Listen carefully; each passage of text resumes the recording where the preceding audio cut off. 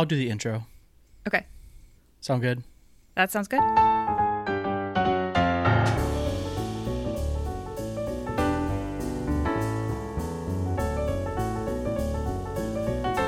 Hello and welcome to It's the Greatest Show, Man, the show where we talk about the musicals you love and why they're great and why they suck. I am your host, Brantley Wheeler, and with me, as always, is my co-host, Emily Chavone. Hello. So, Emily, welcome to episode 1. It's episode 1. I'm very excited to be here. This has only been 18 months in the making. Right, yeah. Oh, so long. All right, so do we want to talk about a little bit about ourselves before, to introduce ourselves to our audience, or what do you want to do here? You want to talk about your theater background, your credibility in hosting this podcast? All right, so I guess if you're tuning in, hello, welcome. You don't know us, we don't know you. That's fine, but we're not anyone famous. We should probably talk about ourselves at least a little bit. So I'm Brantley. I am a theater educator, and pretty much anything you can do in theater, I've done it. I worked on tech side. I've done performing. My career now is working in technical theater, so that is kind of where I lean my expertise. I've always loved musicals. My introduction to musicals began when I was but a wee lad, and my grandma had so many musicals that we would watch all the time. I grew up watching things like Singin' in the Rain and The King and I, Yankee Doodle Dandy, Damn Yankees. It's all the kind of stuff I grew up watching, and ever since then I've developed a love for musicals and theater. And, that's kind of my background. This is why I'm here. Why are you here, Emily? Okay, well, my introduction to musical theater. So the first musical I ever saw was The Wizard of Oz. I was 7 or 8, and I went to see my high school's production with my dad, and it was amazing. I was a music kid in school. I was in band, choir, and orchestra. I've always been a performer. When I was in high school, I really thought I wanted to be an opera singer for about a year. And then I really discovered what musical theater was and realized that was my number one love in life. So I actually got a bachelor's in musical theater, which was a choice that 18-year-old Emily made, but it's good. I've performed on stage. I've done a lot of stage management. And then I stopped doing theater for a while because I thought I didn't love theater anymore.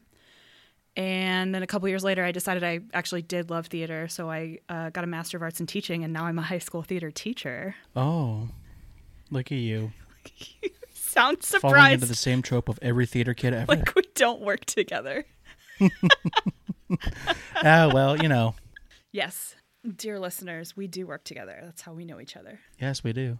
Yeah, we are co-workers. We work in the same place at the same time. So we've most of the time. And we've done 4 theater productions together now. Is that right? We've done a grand total of 4. We've done 2 plays, a review, and a full musical. Yep, that sounds right. In the 2-ish years we've known each other / worked together. Yep, that is right. Yeah, I was gonna say we've done 1, but no, you're right. 4. 4 is more correct. Yes, it feels like a lot more than that, and also not that much, but yeah. Yeah, one of those things where it's we met 2 years ago, and I feel like I've known you my for whole a lot life, longer than that. But I think we should explain why this podcast exists specifically, and this goes, I think, to the very first day we met. Yes, it does actually. So why are we here? That's the big question. Why are we even here talking about this? And what we can say. Why don't you go ahead and explain this whole situation?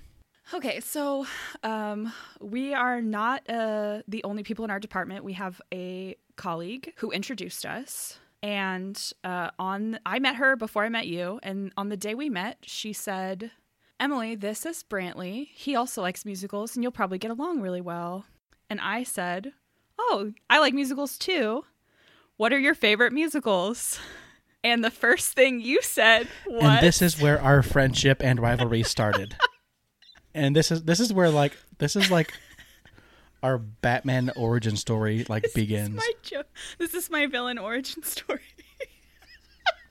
Pretty much. From this day. And you said, Joseph and the Amazing I said, well, one of my Technicolor favorite Dreamcoat. musicals was Joseph, yeah. And I said, no, it's Was not. one of them, yes. And I remember later that day going home and calling one of my best friends from college and saying, like, this man is going to be one of my best friends, but he has terrible taste in musicals.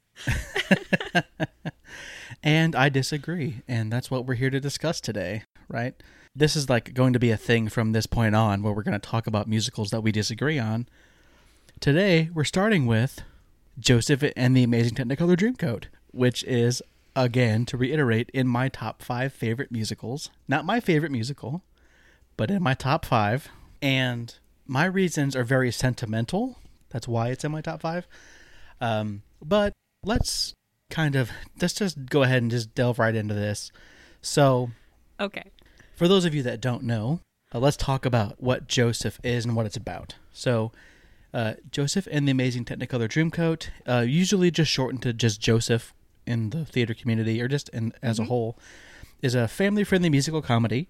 It's a sung-through musical by Andrew Lloyd Webber and Tim Rice and based off of the biblical story of Joseph found in the book of Genesis. Joseph is the 11th of 12 brothers born to their father Jacob. He is also his father's favorite, which leads to Jacob gifting Joseph with a coat of many colors, making his other brothers jealous. The brothers then plot to get rid of Joe and his precious coat once and for all.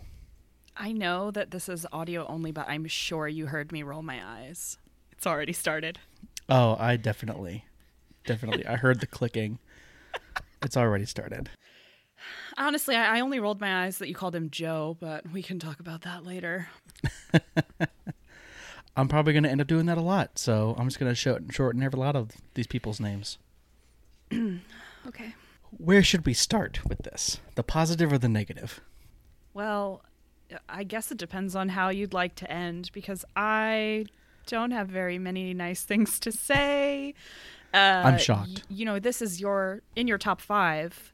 This is my number 1 least favorite musical in the universe. And I'm going to try really hard not to be negative all the time, but Okay, so let's go ahead and start. Why do you hate this show? So when we first met and you told me Joseph was in your top 5, my brain went to, this is my least favorite musical. I hate it so much, like an active, pure hatred that like raised my blood pressure and energized me to like run over bunnies in the street. It was such a strong passion. And honestly, at that point, I don't know how long it had been since I experienced anything Joseph related. So in the last 10 days, having watched a stage production and the 1999 film, I realized I don't have so much active hatred anymore. But about 20 minutes into the movie, I did lose the will to live. So this is the kind of emotions we're dealing with today. I'm so sad for you that you have this much hate there for this show. There are so many things I hate about this show.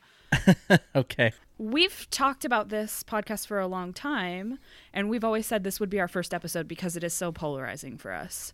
Mm-hmm. And so I started taking notes on this show over a year ago, knowing that we were going to talk about it someday without having watched it. So, and I'll tell you, like, the number one thing that I dislike about this show is the number of genre changes in the music, mm-hmm. which exist for no reason. So I would like to offer you a reading from the Book of Stephen Sondheim, a very short reading.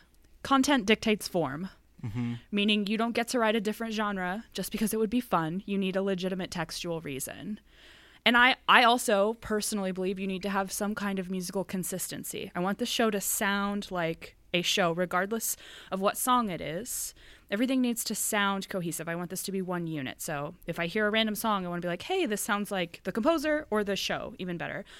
And there's no textual reasons for any of these genre changes. There's some like traditional sounding musical theater at the beginning. There's an Elvis song. There's a sad cowboy song. There's a calypso number for no reason because it would be fun. Pisses me off more than anything in the entire world. Right, because you just hate fun. So that's my number one biggest beef. Right. It's awful. Well, on that note, I think that the genre changes for me are one of the things that makes this show really fun. Because, like, I mean, there are times I have literally been listening to musicals and got bored of them because all the music is generally the same throughout the entire show. Now, I'm not saying that every musical needs to have, like, stark genre changes, because I don't think that's necessary. But I think that's one of the things that's endearing about this show in particular, is that it kind of just goes that direction and has all these genre changes. And it's, granted, your musical knowledge is much deeper and wider than mine, but I don't know of any other show that has this many genre changes within the context of one show. Cats. Sure, I guess. However, the thing with Cats is, like, you can hear one song and you can be, and I feel like for me personally, I can hear one song and be like, okay, I know this is Cats, right? And it's the same thing for me with Joseph. I can hear one song on the show. It could be pick any random number. I could be like, oh, okay, this is Joseph. Right. And I know that. And I don't, so for me, the genre changes don't really mean anything as far as, like, I don't find them distracting because, like I said, I'm familiar enough with this show to where all of them, I can hear, like I said, if you pick one song on the show, I know exactly what it's going to be. I think that's only because you know the show really well. Possibly. But I also think when I hear about consistency, like you want the show to sound like itself basically throughout the entire show, yes, it makes me think about specific numbers that's in Joseph and also in Cats, I'll say, that keeps reappearing. And so for me, that's essentially the same thing, right? Because if I think about a show like Les Mis, for example, there's not really any genre changes in that, right? It's pretty consistent, but I generally can't tell what song is what in that show. Not because I'm unfamiliar with it, but because they all kind of sound samey to me. At least with Joseph, I can hear the song and go, oh, I know exactly what the song is and what show it's from. And I think that just comes down to differing taste, because I prefer it to sound like the show rather than to be, oh, this is... I can't think of any of the titles of any songs from the show. But yeah, like, oh, this is I Dreamed a Dream. Like, I don't care. It's Les Mis. And then if I'm a super snob, then I'll know which song it is. Maybe that just comes from my Spotify brain, where I hear a song and I know exactly the song title, the artist, and like what album it's on. That's a thing I can do a lot of the time. And so for me, hearing like specific songs, I can usually pick, it's this song from this show a lot of the times with musicals. So maybe that's just a part of just who I am as a person. I don't know. Yeah, maybe. Anyway, I'm going to give you a reason why I think this show is really great. Okay. And you can get mad at me and give me stink eyes all you want to, but I'm going to say this. Okay. And I know, and I'm gonna quote this to you as well. I know musicals are not for everyone. Not everyone loves musicals. Uh-huh. But I know for you, for example, you have straight up just told me, like, a direct quote from you is like, if there's no music, what's the point? But I know plenty of actors and lots of like general, non-theater people that hate musicals, right? Yes. And I think one of the things that Joseph is really great for is I think it's a really good gateway musical. Because, like, if you love musicals and you want to bring someone, like, introduce them or, like, ease them into musicals, I think Joseph's a really good place to start because it's pretty easy to follow. It's big and bright and colorful. The genre changes actually help and make it really fun. And, like, just kind of giving it that kind of diversity within the music, I think keeps people engaged a lot of the time. Like I said, I think the story in and of itself is pretty easy to follow as far as like what's happening, even though it's a sung through. And then I feel like a lot of sung through musicals you can get kind of lost in the shuffle. Mm-hmm. Like, I think the first time I saw Les Mis, I got confused about a lot of the things that were happening because it's one of those, like, they don't stop singing. And I think the original production of Rent is like that as well, right? It's more like a sing through. I mean, and I can even think of like Green Day's American Idiot is also a sung through, right? It's a short musical, right? Mm-hmm. And it's based off of a concept album, but it is basically a sung through musical. There's very little to zero spoken dialogue at all. And One thing that always kind of surprises me about Joseph specifically, and how I have kind of solidified the fact in my brain, this is a really good jumping off point for people getting introduced to musicals. My wife's grandpa is like this big, burly, tatted up, long beard, long hair, like a biker dude. And he's definitely not the type of person that I would be like, hey, Grandpa, let's go and see this musical, right? He's not that kind of person. But I was in a production of Joseph and invited him as well as my wife's family to come and see the show. And he loved it. He said that he had never seen anything like this before, didn't really seem all that interested in going to begin with, was just going because the family was going. But he came and saw the show, and he absolutely loved it. Now, that doesn't mean I'm going to go and take him to go see Kinky Boots, right? But, I mean, you got to kind of ease people into these type of things, especially if they're not immersed in musicals like you and I are. So I just think that Joseph, for me, is a really good jumping off point to kind of get that in there. For like me, it'd be like, start with Joseph, then go to something like Music Man, and then maybe something like Into the Woods or Sunday in the Park, right? So think something like that, and then you can kind of go into the more kind of obscure musical theater-y stuff that's like not going to turn people away from it. Yeah, maybe. I sort of disagree with that, and again, maybe it's just that I'm a snob and I don't like anything fun, but Probably. I think if this had been the first musical I had ever seen, I would have hated musicals and been like, no, this isn't for me. It's interesting you say that, because I would probably feel that way about Cats, specifically. And honestly, I get that Cats is more of an abstract idea. Because Cats is weird. I feel almost the same about these. I think I like Cats more than this, she said hesitantly. Well, I mean, that's, I guess, a stance to take. I mean, they're both Weber shows, and I know how much you love Weber. They are. So. I think if I had to rank them, though, and I haven't seen every Weber show or even listened to every Weber show, but I think this is the bottom, and Cats is above it somewhere. Mm-hmm. Right. My next point is just to start talking about character. So I think there's actually quite a few like really great roles in this show. I mean, obviously Joseph is like the main, yes, I guess, kind of focus, but I don't think he's the main character of the show. I mean, I guess he technically is the main character, but he's not the one that's like, he's not driving this plot, right? Yes. Things more happen to him, and I think that the narrator just drives this show. She's the star, Joseph's not, right? Yes, I agree 100%. And it's like, if you don't have a good narrator, then this show like falls on its face, right?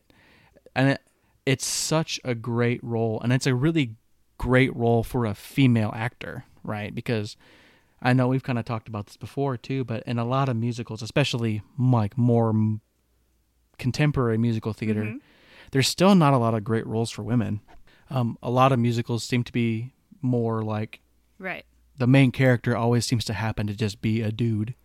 I mean, look at Hamilton, Dear Evan Hansen, even like Beetlejuice, those kinds of shows. They're very much like the main focus of this show is this dude right here, which for me as a guy is great. But, and...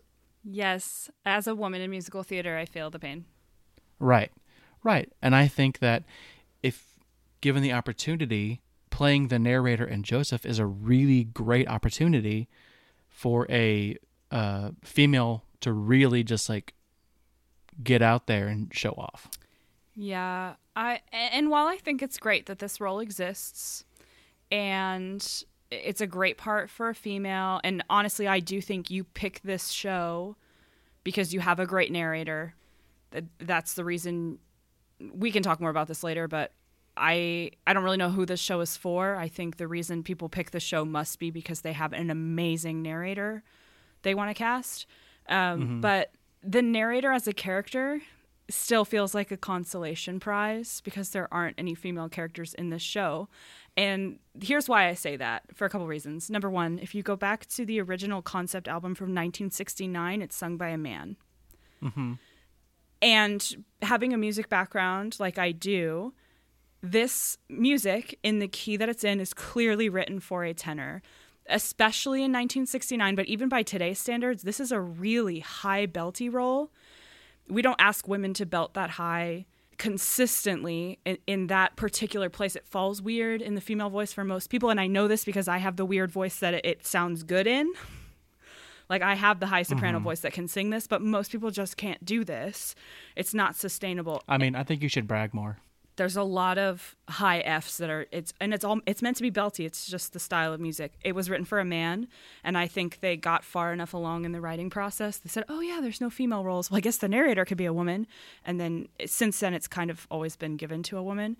Because let's look at all the other female characters in the show. I thought of two that are featured. One would be Mrs. Potiphar, who doesn't even get her own name, has one line, and has the very deep character traits of beautiful and evil. And she's only evil because she likes sex, so she obviously must be a demon. Like, that's what it takes to be evil.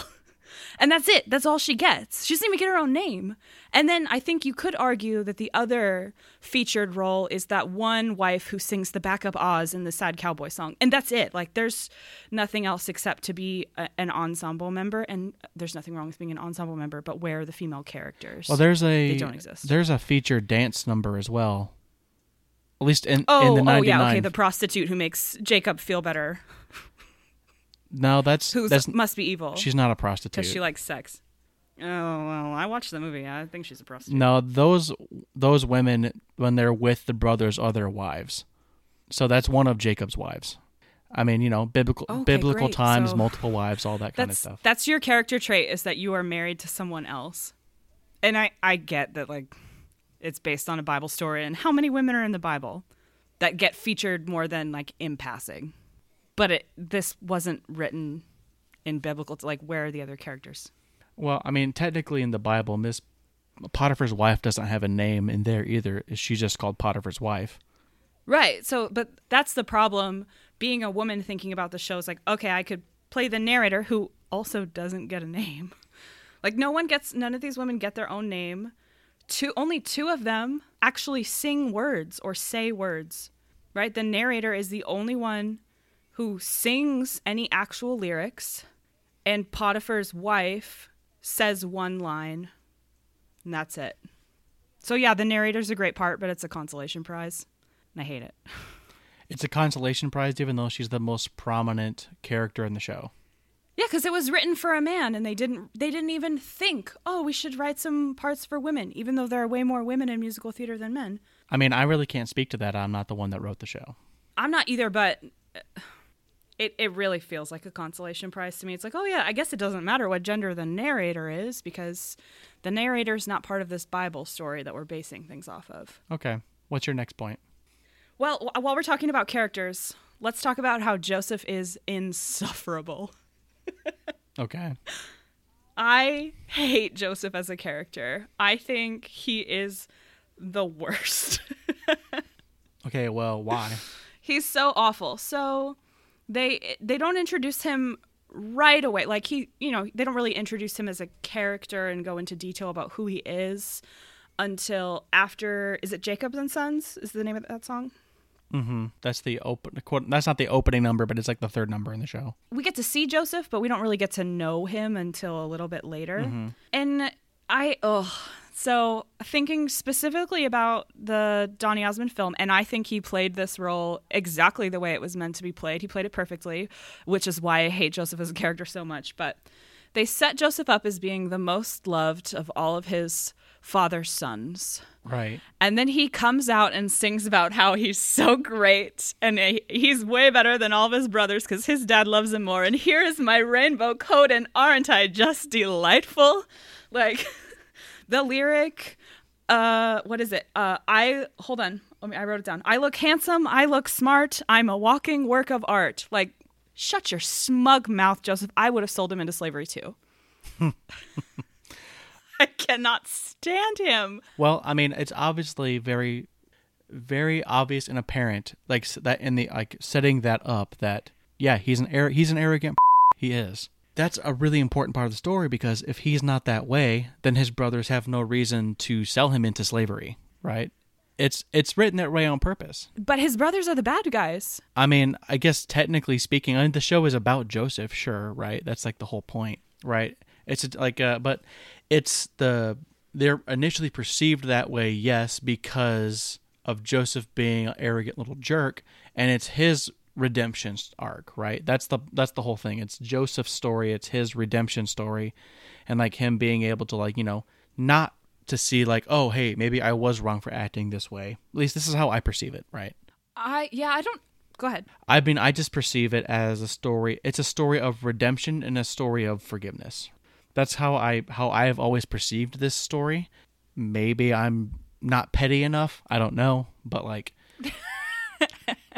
I mean, it's like at the beginning of the story, what happens to him is clearly his fault, right? I mean, it's partially Jacob's fault as well. Jacob doting on this particular son because like he even like the lyric is Joseph's mother, she was quite my favorite wife. I never really loved another all my life, right?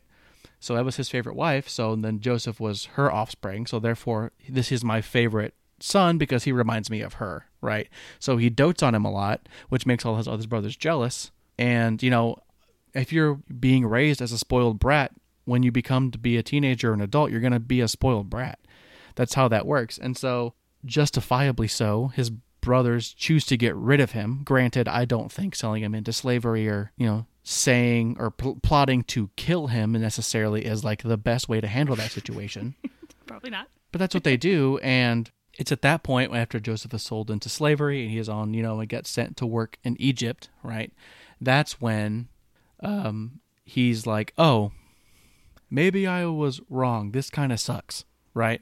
But I don't think he really comes into that kind of what's the word I'm looking for? That introspective of like, oh, I was wrong to act this way until Close Every Door. I like your thought process. I'm going to disagree with you. I think he never has an introspective moment throughout the entire show. So you have is it called Coat of Many Colors? I hate that song, but I want to talk about that song more specifically later. That song's called Joseph's he Coat. goes from being like, I'm handsome, I'm smart, like I'm delightful, and everyone, all of his brothers. I think, what do I want to say? Because of the history of the show, knowing that it was written to be a school show, which is specifically designed to teach this Bible story to children, it has to be very explicit and surface level. Sure. And that's obvious. The characters are constantly singing exactly what they're feeling. Sure.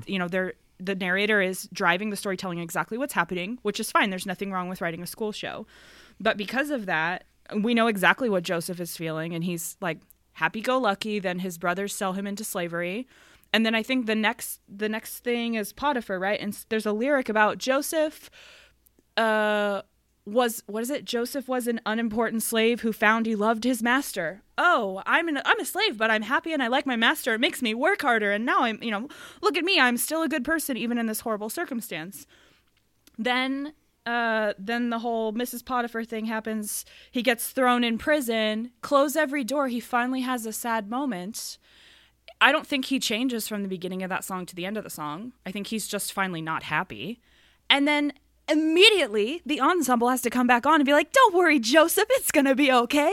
Let's sing this great number to pump you up again. We know how your story ends because we're telling a story, but we're acting it out at the same time and time has no meaning, but yay, Joseph. And then he's happy again. And the only time there's any change in his character, and I don't think it's really explained well, is when he decides to frame his own brother for theft. Mm-hmm. And then he has a very quick change again where he's like, don't you remember your brother Joseph? Aren't I delightful again? And then that's the end of the show. We hear everything that he's thinking and feeling. There's really not a lot of subtext written into the show. And I think just because of the nature of it being a school show, mm-hmm. or, its original iteration was a school show. So I don't think he ever really gets a redemption arc. Okay, sure. And for that reason, I like the brothers better. I don't like any of the characters, let's be real. But I just, my notes just say Joseph is insufferable. Right. And the only time he was even a bit likable to me was when he tried to frame his brothers for theft. Because then he at least did something interesting. That's the only time he had any action in his own story. Every other time, it just happens to him. Right. Well, the only reason, like, if you're going to go with that context, like obviously he frames his brother, his youngest brother. Mm-hmm. He frames him because he still believes that, oh, yeah, my brothers did this thing to me. And I'm mad about it because they did it out of malice, right? Right. So that's why he chooses like, oh, I'm going to do this thing, and then he realizes that they've changed and they're not that way anymore. I guess because like, even if you think about the song "Canaan Days," right? This is like the French number. They're singing about how like, Well, you hate everything, so I'm not going to even comment on that, but. In that particular song, and they're talking about like essentially, I guess the idea in that song is that they're being punished because they got rid of Joseph. So like, everything in Canaan is just falling apart, right? Right. Like there's a famine, like all that kind of stuff is happening, and that's why they have to go to Egypt in the first place, right? So I don't know where I'm going with this now. I lost my train of thought, but. I think I understand what you're saying. Joseph goes from being so, like, generally positive and trying to be a rule follower to suddenly, his brothers are there and he decides to, I guess, try to enact revenge on them by framing the youngest brother. But then if it were me and I were Joseph in that situation and I was like, yes, there's my delicious moment to get revenge on my brothers who don't recognize me, when all of the other brothers defend the youngest one, I think that would make me more mad. Like, oh, so when it was me, you sold me into slavery and told everyone I was dead, but now it's the youngest brother, now you're gonna stand up for him? Like, then I would have, I don't know. Like, why does he suddenly change his mind? They didn't do it for him, so why does he finally respect them now that they do it for someone else? Well, I think it's because, like, it's like, oh, well, I mean, if they still felt the way like they did when they got rid of Joseph, they would have just let Joseph take Benjamin away and just, do what he wills. So the song, I mean, that's what the whole thing with the Benjamin's Calypso song is, them being like, oh, no, we've changed. I'd like, take me, don't take him, right? And yeah, it's the same story that's in the Bible, right? It's not any different, really. It's just more musical, really. But I mean, it's probably the most like faithful biblical story I've ever seen. Like, and you could say this, like, there's a lot of musicals and movies that like are based off a certain source material that take a lot of liberties. This one doesn't really. It's pretty straightforward, which I think is like pretty cool. For me personally, but they didn't really change much. It's the same story that you can read about. But I guess with Benjamin is that when he sees his brothers being like, oh no, like, you can't take him, take me instead. That's when he realizes like, oh well, they've changed. They're not like this way anymore, and that's why he goes that way. Yeah, I also think the music to talk about. What do I want to say? To talk about this being a faithful adaptation of a Bible story. I mean, I personally, I don't know if I've ever read this Bible story. I was raised Catholic, but it was more of a cultural experience than a faith experience. So like, sure, I'm familiar with familiar with a lot of Bible stories and that I know they exist, but have I read them explicitly maybe a long time ago? So I can't really speak to that, which is fine. So I trust you on that. I think the music undermines some of the morals of that because the brothers specifically have so many genre changes that make what's happening into a joke. So the very first genre change, I would argue, in the whole show is when the brothers first decide they want to get rid of Joseph and it suddenly gets jazzy. Which I'm not sure if that's because it's a school show and we're not trying to make it too scary for little kids, but it makes the brothers, number one, it emphasizes that they're the villains, I feel, and it also kind of makes it funny. And then they get rid of Joseph and they sing their sad cowboy song, which is obviously meant to be funny. Yeah, and it's sarcastic. Yeah, and sarcastic, like it's funny.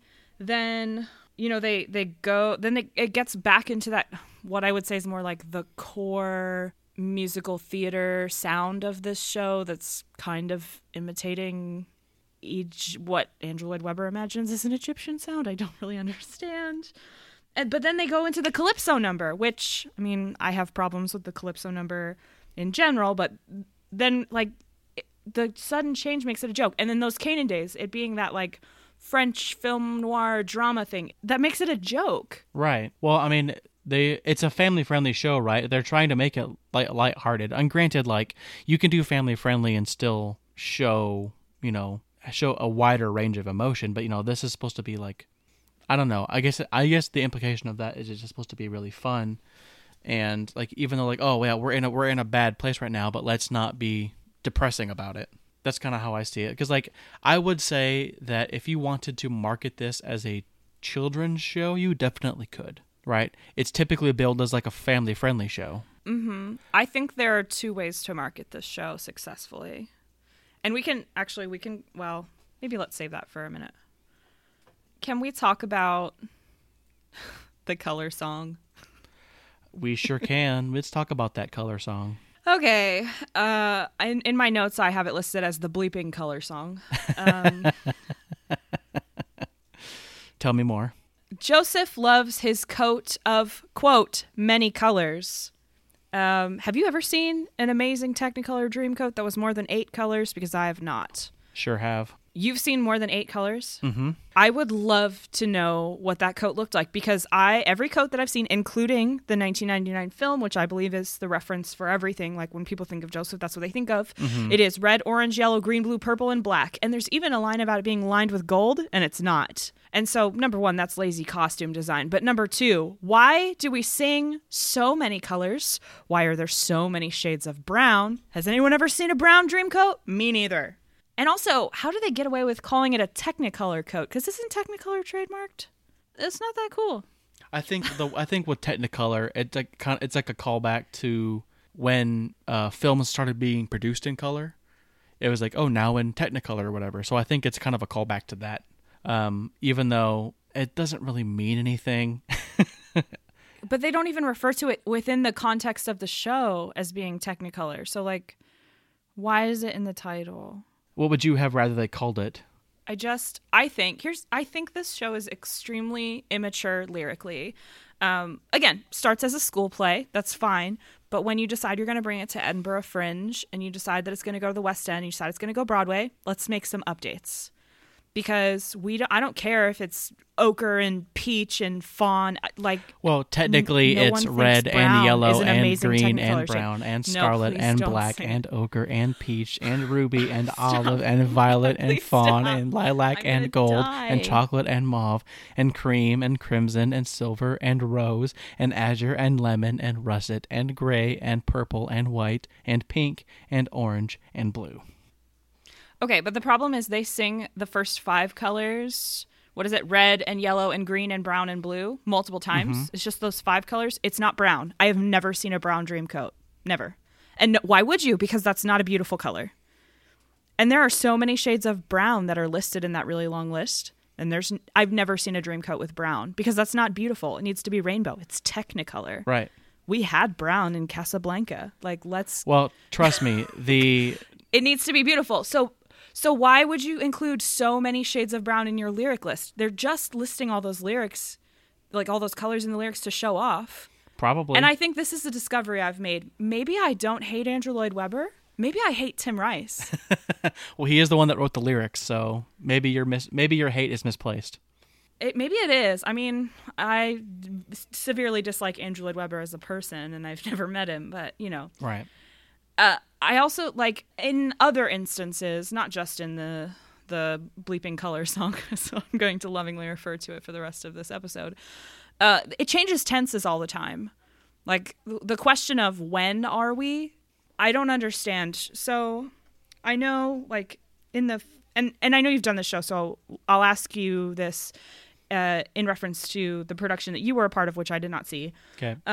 In the film, the beginning of the film, they're in a school assembly. And I believe that's a nod to the original context of this show being a 20-minute school show. And so, the narrator's kind of sort of singing to the children about what's happening. Mm-hmm. And then the teachers in the building are part of the storytelling, and then the kids are sometimes involved. And so it's kind of this abstract thing of, are the kids watching the show? Are they participating in the show? I don't understand. So like, for instance, they're talking about themselves in present tense. Like Joseph says, I love my coat of many colors. I'm handsome. I'm smart. Like, I am all this. And then they sing, about how Joseph is dead when they sell him into slavery. But then sometimes they sing about everyone in past tense. And then sometimes, like the Go-Go Joseph song, they say, we've read the book and you come out on top. So it's like, wait, what is this? Where are we? When are we? Is Joseph a person? Is he discovering this for the first time? Like, can we just pick a storytelling method? I think that comes from the implication that this is a teacher telling a story to people, right? So the story, I guess the implication there is that Joseph's just kind of along for the ride, right? He's not like making anything happen. It's the narrator who's telling the story that's making the things happen. And also that we know what's going to happen because we know the story. So, I guess that's kind of what the implication is there for that. But, Is the narrator talking to Joseph or talking to us, though? Why does she get to talk to both? It's called breaking the fourth wall, Emily. Deadpool does it all the time. I don't like it. A narrator is not part of the story. The narrator tells the story. I'm sorry. How involved is the narrator in Into the Woods? No. Those rules are broken on purpose. We can talk about breaking the rules on purpose. Okay, so you don't think that it was intentional for the narrator to also be a part, to be telling the story while also being a participant in the story? No, here's my theory. They wrote Close Every Door, and they were like, yes, we finally have a decent musical theater number, because I do believe that's the best musical theater number in the show, as far as musical theater writing and furthering character through story, which I would argue doesn't really happen anyway, but at least Joseph has a new emotion in that number. And then I think they looked back at it, and they said, oh no, this is a kid's show. And he's feeling sad. We can't let kids know that adults feel sad. Let's sing this happy, peppy number to get them pumped up again. Go, go, go, Joseph. And I think I really think they didn't think about it, because it goes back and forth so much. Whereas if we want to talk about Into the Woods, the narrator is not part of the story at all during Act 1, and then the characters intentionally pull the narrator into the story in Act 2 because we're not telling the stories that we already know in Act 2. You can break the rules intentionally, but you need to have a reason for it, and you need to prove that it's intentional. Well, I think that... And I don't think they do that in Joseph. Oh, I would disagree, because, again, the narrator's the one that kind of kicks this whole story off, so that the narrator is telling you what's going to happen, granted, while, it's going on, right? And Joseph is a participant, or Joseph is the main character, and the narrator is a participant in what's happening, as well... Typically, right? You can the narrator will kind of get plugged into certain scenes that that she's there, and she's kind of interacting with things, but because she's the kind of the catalyst that starts this whole story off, right? Because the show starts with her singing. Yeah, because she's telling the story, not because she's part of it. Right. But again, it's just kind of breaking that fourth wall between the audience and the narrator, right? Because that's it happens all the time in media, there's all different kinds of movies and things and books that break the fourth wall all the time, right? And that's essentially what I feel like that character is doing. So she's yes, so you recognize this character as being the narrator, but she's also along for the ride as much as Joseph is to an extent, right? Because the story's happening to Joseph, but she's telling it. But she can also kind of jump in and interact as well. I mean, I agree that she does that, but I don't think that she should. Okay, well then you think she should just stand on the side and do nothing? Because if that's the case, I think then that it needs to be intentional. I feel like if that's the case, what is her purpose? Her purpose is to tell the story, right? That's what she's doing. She's the narrator. She's telling the story. Yeah, exactly. And she is telling the story for the majority of the show, but then Joseph feels sad for 3 minutes, and she needs to jump into his jail cell with him because the bars are clearly big enough for her to jump into the freaking jail cell. And then she has to cheer him up with the help of everyone and their mom, because we can't have Joseph feeling sad. He's delightful. You're talking about the movie. He's handsome, right? And smart. You're talking about in the film version, yes. Well, yes, I do think it's stupid that she fits through the bars of the jail cell in the movie. Right. That's just a stupid set right. thing.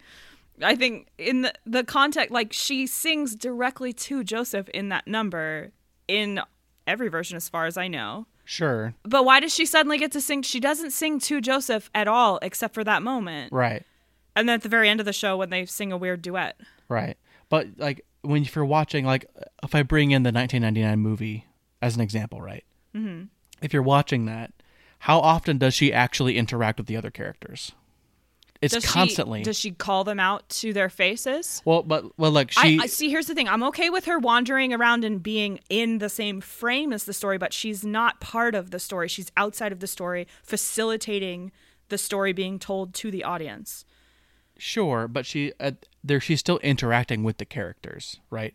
Like she interacts with Jacob, she interacts with the brothers, she interacts with the Potiphar slaves or whatever. Like she's constantly interacting with characters throughout the show, while she's not like necessarily talking directly to them. She's talking to the audience, telling that as she's telling the story, but she's still there interacting with everyone along the step. Every step of the way. So I don't see that as being like, it doesn't take me out of it at all. But like, oh, okay, so she's both telling the story and also she's there, right? Yeah, I don't think we're ever going to agree on this either. Probably not. But again, I don't see it any different as the narrator from Into the Woods. I don't see any difference at all. I do. I think tonally and maybe like personality-wise it doesn't change, but lyrically should have been smarter than that. I think they just thought, oh, we can rhyme stop with top, and how could we add this word? Like, lyrically, this is fine. I would expect a 19-year-old to write this show for his primary school and be like, look, I wrote some music with I think Tim Rice was actually 22 or 23 when this was written. I think he's older than Weber. But, I would expect young... inexperienced writers to write something like this and present it, and that's fine. But it needs to be updated. Like, don't sell this to me as a full show for adults if it's not. Well, I mean, I think it's built as a family show, so in that sense, they can really do that. And again, I think the simplicity is also something that helps people understand it. Respect me as an adult. Respect me as an adult that I'm smarter than that, and respect my children to be smarter than needing everything fed to them on a silver platter or a Technicolor platter. I don't agree that it's dumb, that it's necessarily dumbed down at all, right? And if you want to, I mean, you could build this as a kid's show, and you want to say, oh, Joseph is a show for children. I think that's perfectly fine to say that. But then if you want to make that point and take out the validity of like, oh, well, it's not good musical theater because it's musical theater for children, then I think that's doing a disservice to really good kids shows like Frog and Toad. So I don't know Frog and Toad super well. Mm-hmm. Well, I'll tell you right now, there's a song all about eating cookies in that show. Well, I'm not sure if I love that or hate that. Well, I think judging by the context of what we're talking about here and you hearing these words, you're going to absolutely hate Frog and Toad. But Frog and Toad is intentionally written for children, right? And I think you could kind of put this show in the same vein as that. And I think there are a lot of musicals that are written for children that are not good, right? But I think this show and something like Frog and Toad are a lot more clever than people give them credit for. And I don't necessarily think they're dumbing it down, right? Because I don't think Joseph is written for 29-year-old Emily Chavone. Well, no, it wasn't, because I wasn't alive yet. Right. But that's what I'm saying. Like, this show wasn't written for like your typical theater snoot like you are. It was written for like general theater people that like maybe aren't really know that much about theater, and that's why I think it's a good jumping off point, right? I see it as a show that is not necessarily like, I don't think it's being like, hey, stupid, here's what's happening in the show. And I don't ever think the show is intentionally written that way. But I do think it is presented more as like, I mean, when you look at most of the presentations for this, most of the time the narrator is talking to like a gaggle of children, right? So that right off the bat tells you, okay, so this is someone telling a story to children. So therefore, this musical's probably geared more towards kids, but isn't necessarily for them, if that makes sense. Yeah, and I see what you're saying. And I think actually, I think I kind of agree with what you're saying, but I think in execution, it's not hitting the mark. And For you. well, I think for anyone who's studied any musical theater, but like let's think about like Pixar films, for example. So Pixar, I would generally say like their target audience is children. That's the main audience that they're going to get in the most cases. Now, I would argue that Pixar is more family oriented because there are going to be parents who are going to watch these films with their children.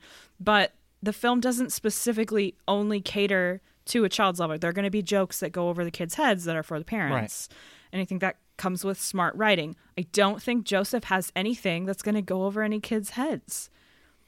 It's all spilled out right there. It's all explicit.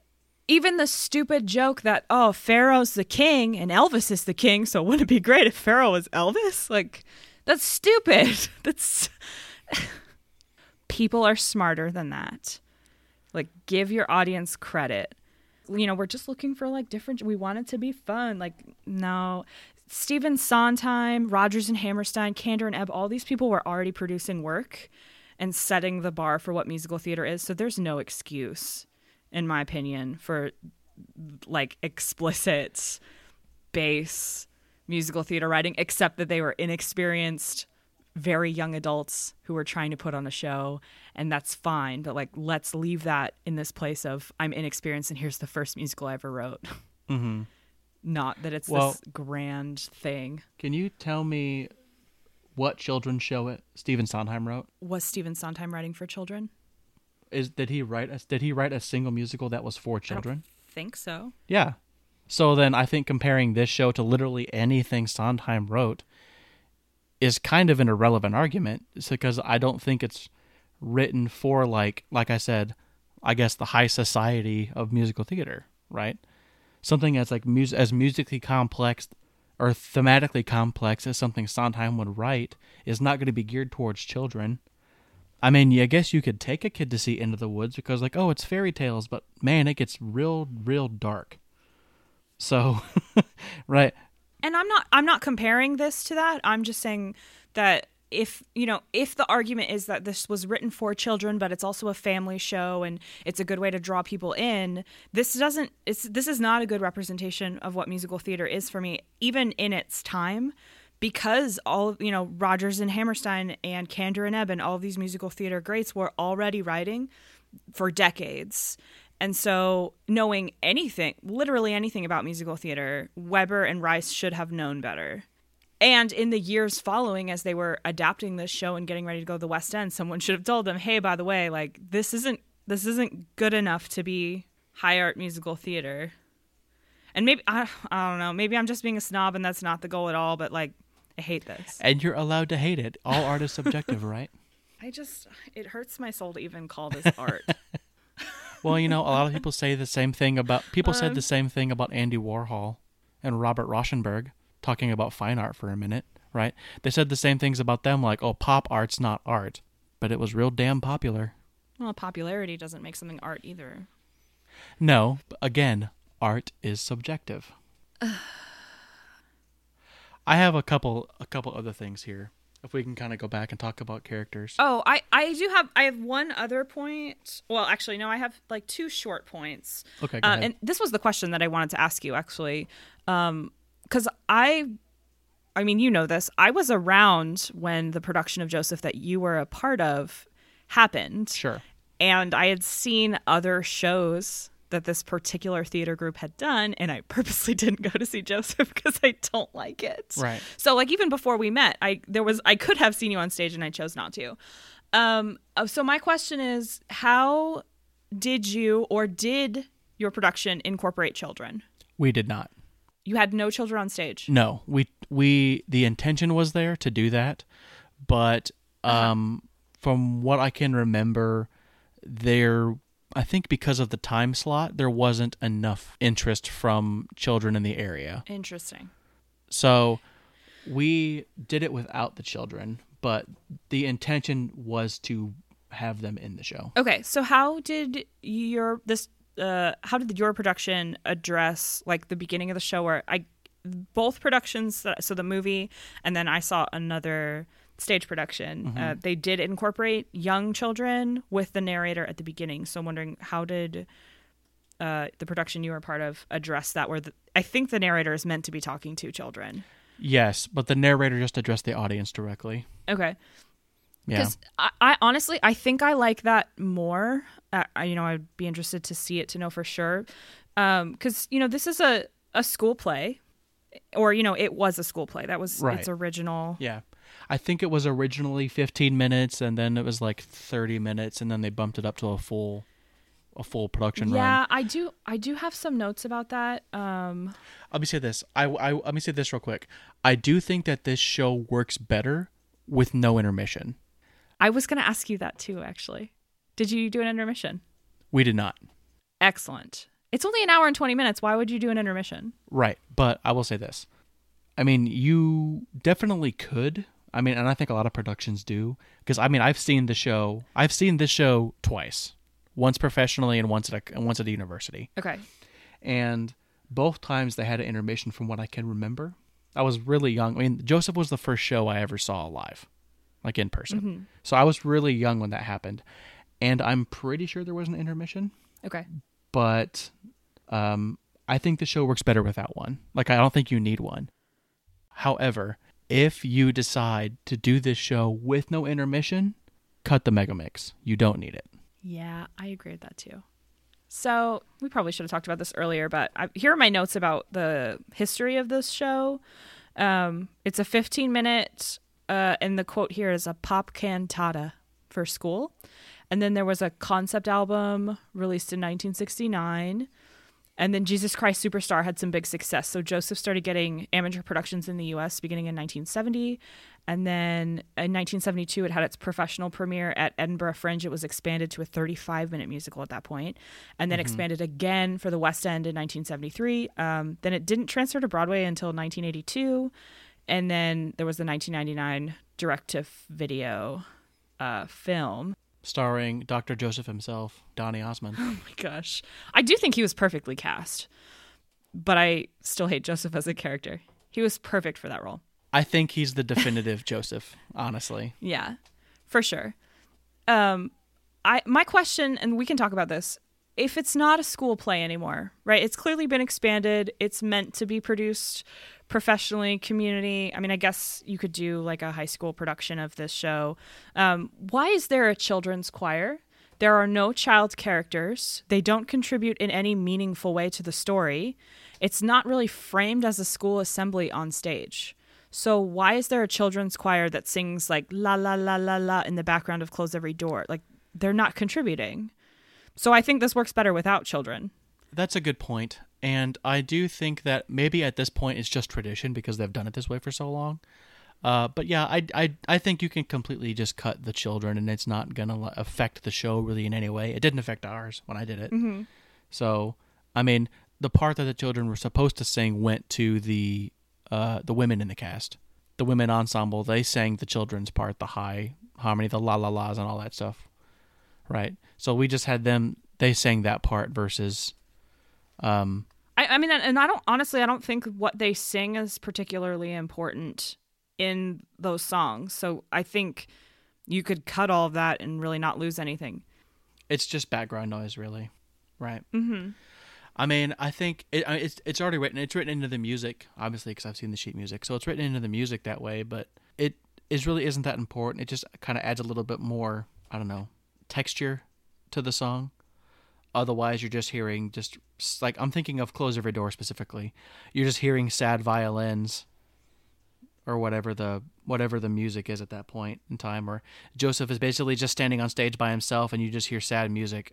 And if there's no la la la's, then it just kind of sounds weird and empty. Right. Well, and I think the la la la's are honestly kind of boring. Like, I wish there was more. And I don't know who's to blame for that. Is that the orchestrator? Is that Andrew Lloyd Webber? Like, where does this come from? How much of it was the original show and they just kept what existed because it was easier? So that leads me to my biggest question, which is, who is this for? Who produces the show? who comes to see this show? I have some thoughts about two ways this could be successful. Okay. Both of them are kind of bad, Okay, but go ahead. No, you go ahead. You tell me what you think. I think this works as a high school show if for some reason you have only one girl and like 100 boys. But again, the narrator is such a crucial part to this show, and I guess you could cast a tenor and just make it a boys' show and, you know, make it funny that the two characters that are mentioned in passing are women that are played by boys. Yeah, sure. So there's that. But I do think, like, you have to have... People expect a female narrator at this point, so you need to have a really good narrator. So that's one, is that it's a children's show. Let me talk about the brothers for a second, though. Okay. So, I kind of I see what you're saying for sure, because it is such a male-heavy show that and the majority of, like, say, a high school theater department is going to have more girls than boys typically, right? And I do think that you're right about you do this show if you have a narrator. Mm-hmm. If you don't have a narrator, you can't do this show. And if you have a ton of boys, then yeah, you could definitely do the show, because other than the narrator, the brothers make or break this show. Mm-hmm.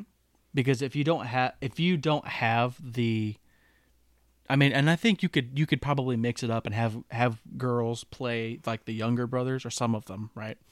And I don't think it would affect it that much. Yes. But that being said, like, the brothers are such a pivotal role in this show that I would say 90% of the comedy comes from them. So if you don't have a strong ensemble that can pull these roles off, then you shouldn't do it. Yeah. Right? I agree. They do like most of the heavy lifting. They serve as both, you know, they're named characters as the brothers, and also they serve as the ensemble. And so, like, if the brothers don't sell it, the show's not going to work. And I don't want to say, like, Joseph, obviously, the show is about him, right? But he is not the, like, if you have a pretty boy that can sing that song, that can sing Close Every Door, mm-hmm. then yeah, that's going to be your Joseph. Because, like, Joseph doesn't really do a lot of choreo. He doesn't do a lot of really much of anything else other than, like, he's a park and bark. He stands and he sings most of the time. So, like, you could have a boy that, you know, maybe isn't your strongest dancer, but man, he can sing like a canary. You throw him out mm-hmm. there and put him as Joseph, and then you have your narrators, your strong female vocalist, and then your brothers are just like your kids that can move well, or, you know, or you can rely on to just really sell it, right? Yeah, and that kills my soul. And that's all I'm really trying to say, as far as who the show is for, right? I think it's one of the most produced shows of, like, ever, I'm pretty sure. I know the Fantastics is, like, the oldest or, like, the longest produced musical, right? Or something like that. It's the longest running musical in New York, but it wasn't on Broadway the whole time. Okay. Well, yeah, Joseph has been produced thousands of times, right? Yeah. And I think it's because it's I don't know if it's necessarily cheap, but it's pretty easy to do. I don't think it's all that taxing. I don't think you need a big major set for it. I've seen this show in Proscenium. I've seen this show in Thrust. I've seen this show in the Round. And I think that's a pretty cool thing, that this show actually has enough diversity to it to where you can do that. Talking from a technical standpoint, like, you don't really need to do much as far as costumes and set, which is a kind of a cool thing to do. I mean, you could totally Jesus Christ Superstar this thing and just have him wearing 70s clothes or whatever, except for Joseph. He just, the only pivotal thing Joseph needs is a coat, is the coat, right? But the other characters, you can kind of dress them however. Like, there's not really anything specific that they need to wear, right? Yeah, I guess. And so I think that this show has been produced so often because it's an easy show to do. Yeah. If you have the personnel for it. Yeah.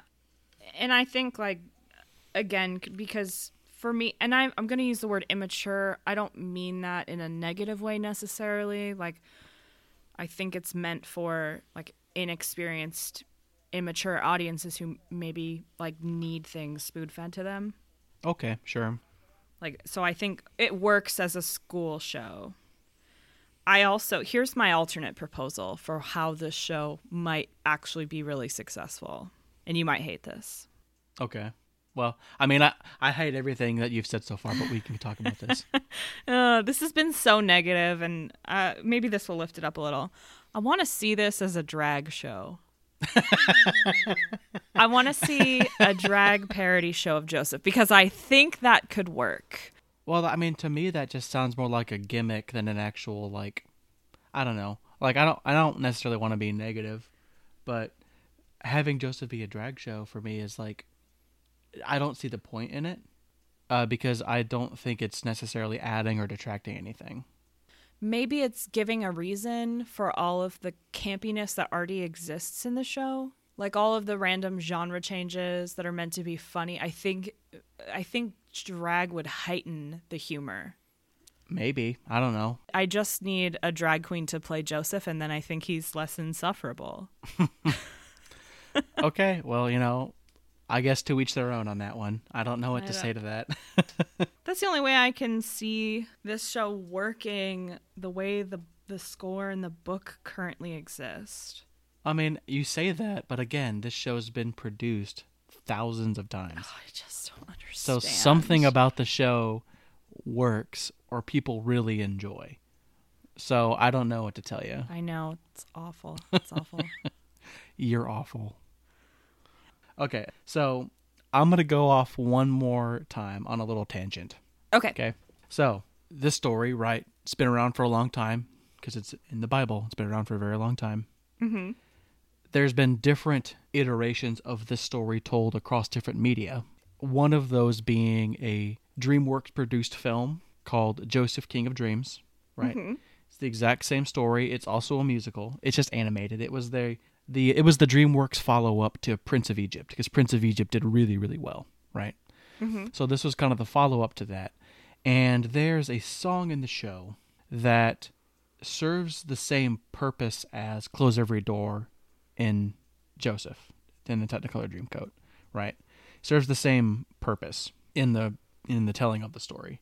Mm-hmm. That song is called You Know Better Than I. This is a song I sent you. Did you actually listen to it? I did listen to it. Okay.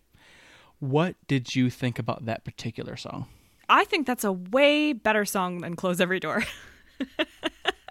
Okay. I disagree. But that's not really surprising. No, you don't. For real? No, I do. Yeah, I think, but maybe for me personally, that Close Every Door for me is, I think it's probably my favorite song on the show. It's the most like heartfelt, emotional song on the show, and probably because I've seen this show enough, and I've seen the show enough times that it really means a lot to me. That song does, as opposed to You Know Better Than I, which I didn't listen to or see that movie until I was an adult. Okay. But maybe it's just my nostalgia that's coming into play here. That I think Close Every Door is a better song. Maybe. Wow. But personally, no. I don't know what it is about the latter, the DreamWorks song, that I don't like as much. I honestly think it's kind of boring. Like, I don't necessarily... I think that Close Every Door makes the same point, but I don't know. I just like that song better, and I don't really know what else to say about that. Wow. So when you sent that to me, I really thought we were going to have a discussion about how that was a better song. I'm so surprised. I listened to that, and I have not seen the entire movie. What is it, Joseph, King of Dreams? Yeah. Yeah, so I've not seen this movie. It's been a really long time since I even saw Prince of Egypt. But anyway, I listened to that song, and my first reaction was, wow, this is, number one, a way better song than Close Every Door, period.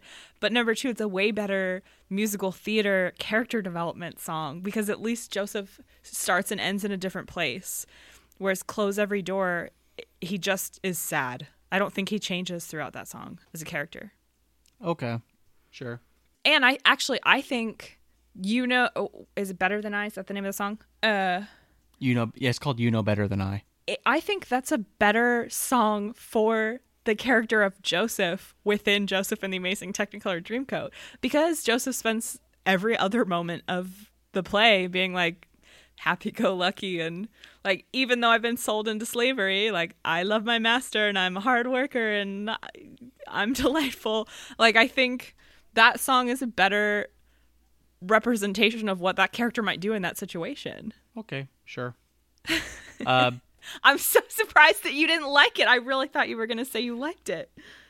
No, I didn't like it. But I think it's because I honestly think it's because I've grown up watching this version of Joseph, and I didn't grow up watching King of Dreams, right? Interesting. So I feel like for me that because I'm so familiar with the stage production, that's my preferred version of it, I guess. My just preferred version of the story. Because, I mean, I think Prince of Egypt is an incredibly well done, like, very compelling animated film. I don't think Joseph and the King of Dreams or whatever holds water to that movie at all. And just like comparing that to Technicolor Dreamcoat, I just feel like that this is a better show. I feel like it's a more entertaining show. It kind of keeps you more engaged as it goes along. And I think that helps because it's a sung through versus the animated film, which isn't that way.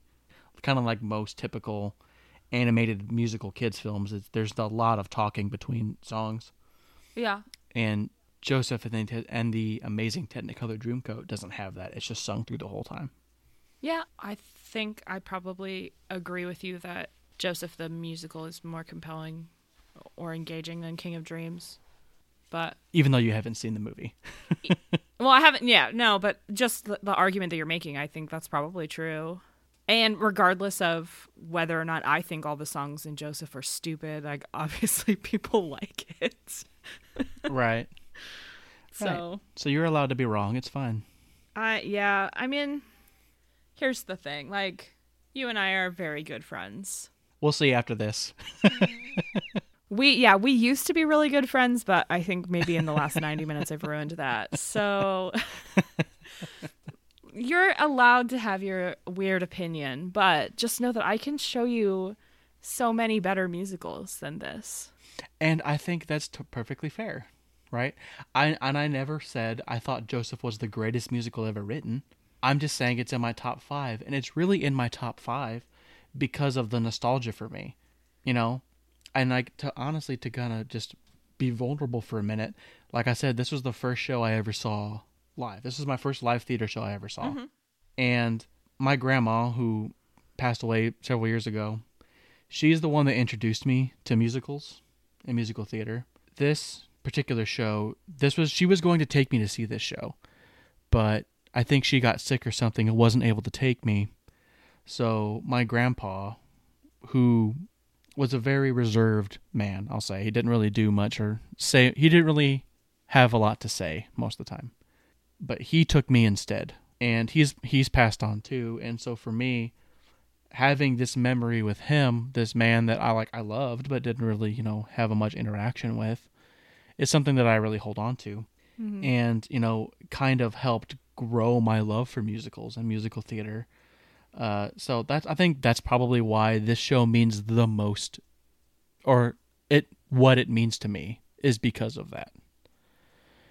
And like I said, I don't think it's the greatest show ever written. I think there's hundreds of shows that are better than this. And obviously you hate this show. It's like in your bottom rung of musicals of all time. And that's perfectly fine. You're allowed to have that opinion, but maybe just for me, it just means a lot to me, and that's why it is where it is for me, and as far as my ranking of my preference of musical. Okay, so to end this, I think on a good note, I have purposely not looked at the Twitter that you sent to me, but I'm gonna need to hear some of these. Oh man, let us talk about this. I was just curious, and I was like, let me get on Twitter here and see what people are saying about Joseph, right?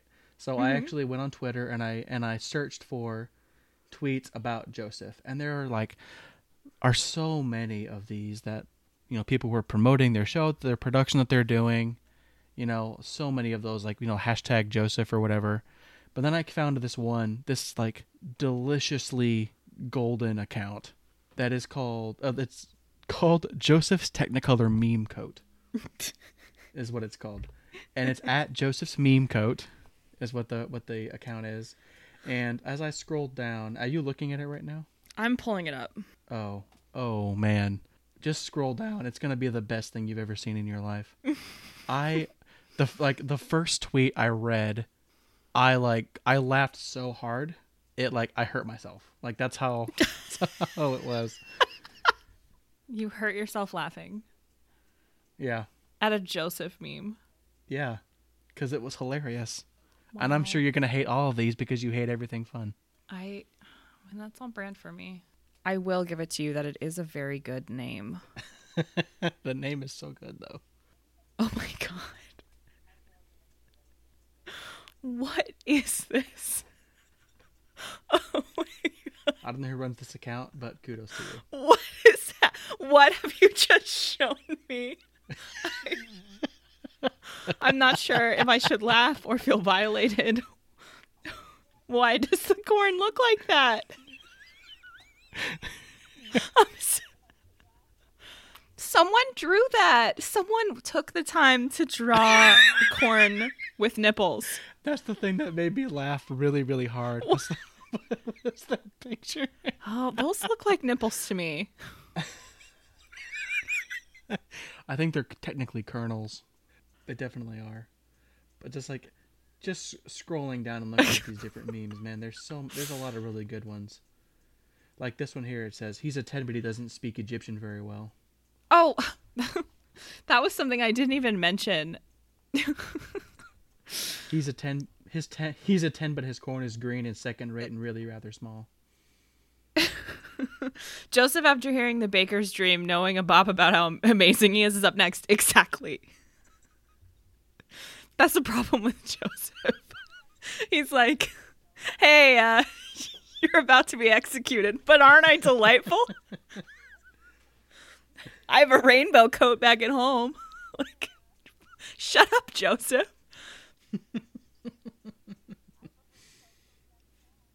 I know how much you love this show, Joseph and the Amazing Technicolor Dreamcoat. If you had to dreamcast this show, who would you put in it? So I'm gonna make some stipulations here. You only have to cast Joseph, the narrator, and Pharaoh. Okay.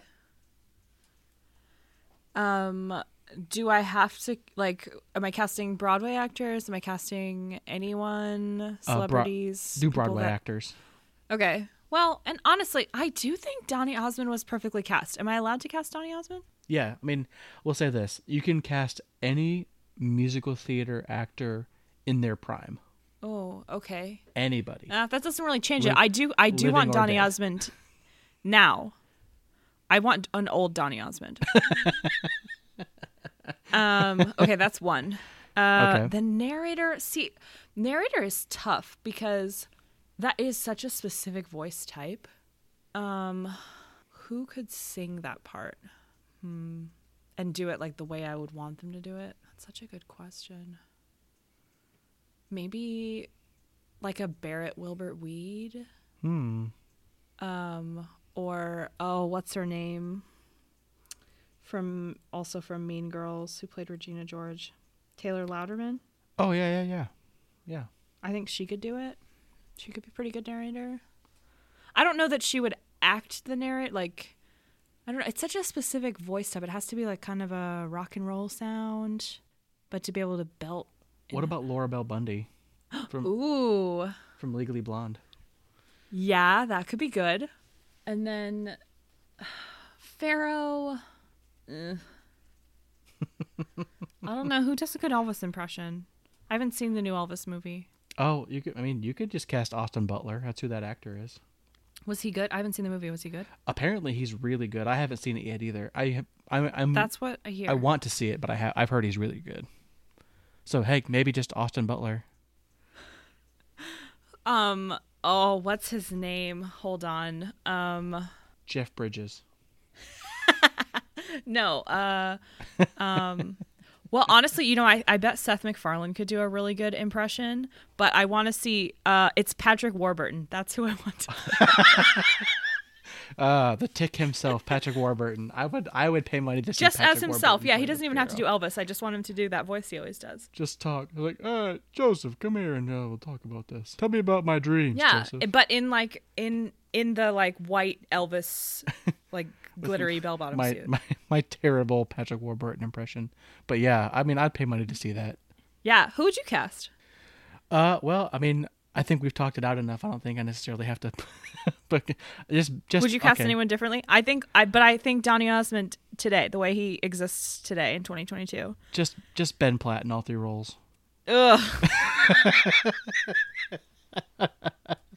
No, I'm kidding. Ew. Ben Platt is insufferable though.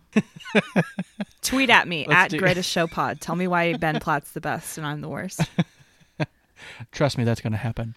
But like, it will. Why It's not? fine. Let's like. I'm trying to think. What's the worst possible like? I know how much you hate the show. What's the worst possible cast I could put in here? Oh, no. For Okay, you? worst possible casting. I want Ben Platt to be the narrator and sing it as written. He's gonna sing all those high notes. Joseph. Who else do I not really like that could play? Well, let's see, that'd be appropriate casting because I don't like Joseph. No, honestly, I still want Joseph to be a drag queen. I just think I'm onto something. Hold on a second here. I'm trying to find.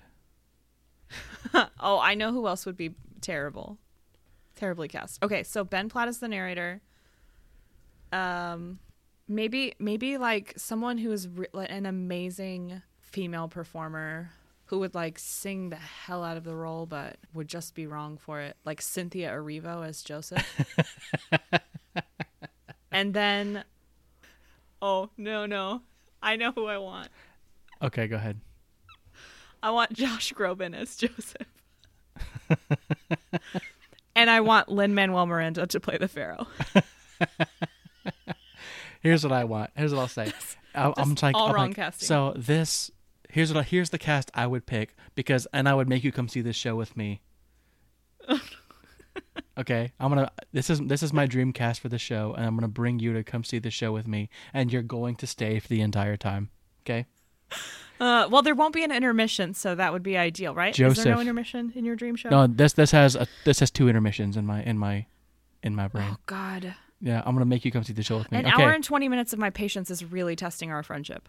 All right. Well, listen. Shut up and listen to my cast. Okay. Here's my three. Here's my Joseph, my narrator, and my Pharaoh. You ready for this? Mm-hmm. Okay. You and we're gonna go see Joseph, starring Ben Platt as Joseph, Sophia Ann Caruso as the narrator. Oh my God. And Hugh Jackman as the Pharaoh. I hate it so much.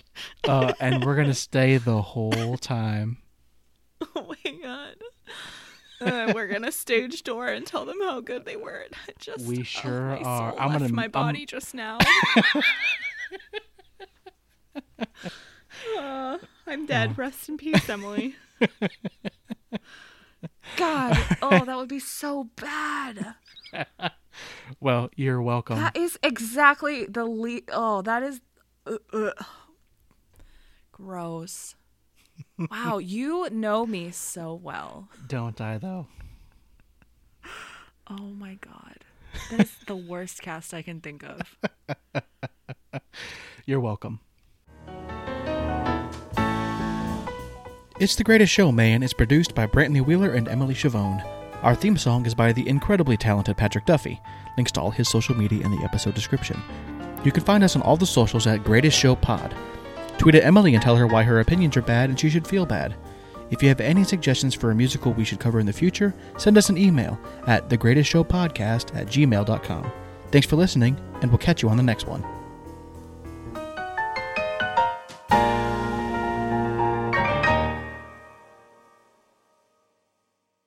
Anyway, I did see this, like, whoever owns this account did tweet and say that if they reach 5,000 followers, then they're going to get a Joseph tattoo. So I think we should indulge. We should help. We should help. I think we should help. Right now, they're sitting at around 3,000. Let's get out there and let's help. Let's all start following this account. 3,500. Yeah. Let's get out there and help people. At 5K followers, I get a Joseph tattoo. Your wish is my command. I'm following it right now. Yeah, here's our outro. If you had to get a Joseph tattoo, what would you get? If I had to get a Joseph tattoo, what would I get? A Joseph and the Amazing Technicolor Dreamcoat themed tattoo. What would you get? I'd probably get that corn man from the meme coat account. Just the real buff corn. I know you can't see my face, but I made the mistake again of taking a sip of water immediately after I asked you a question. And that definitely went in my nose. Well, you're welcome for that. Oh, God. She'll learn someday. We need to share this. We need to share that particular tweet whenever we get our Twitter account going. Just share the tweet of the corn man. The corn. That's what you're going to get. Where are you going to get it on your body? Probably on my butt. I'd get the corn man tattooed on my butt.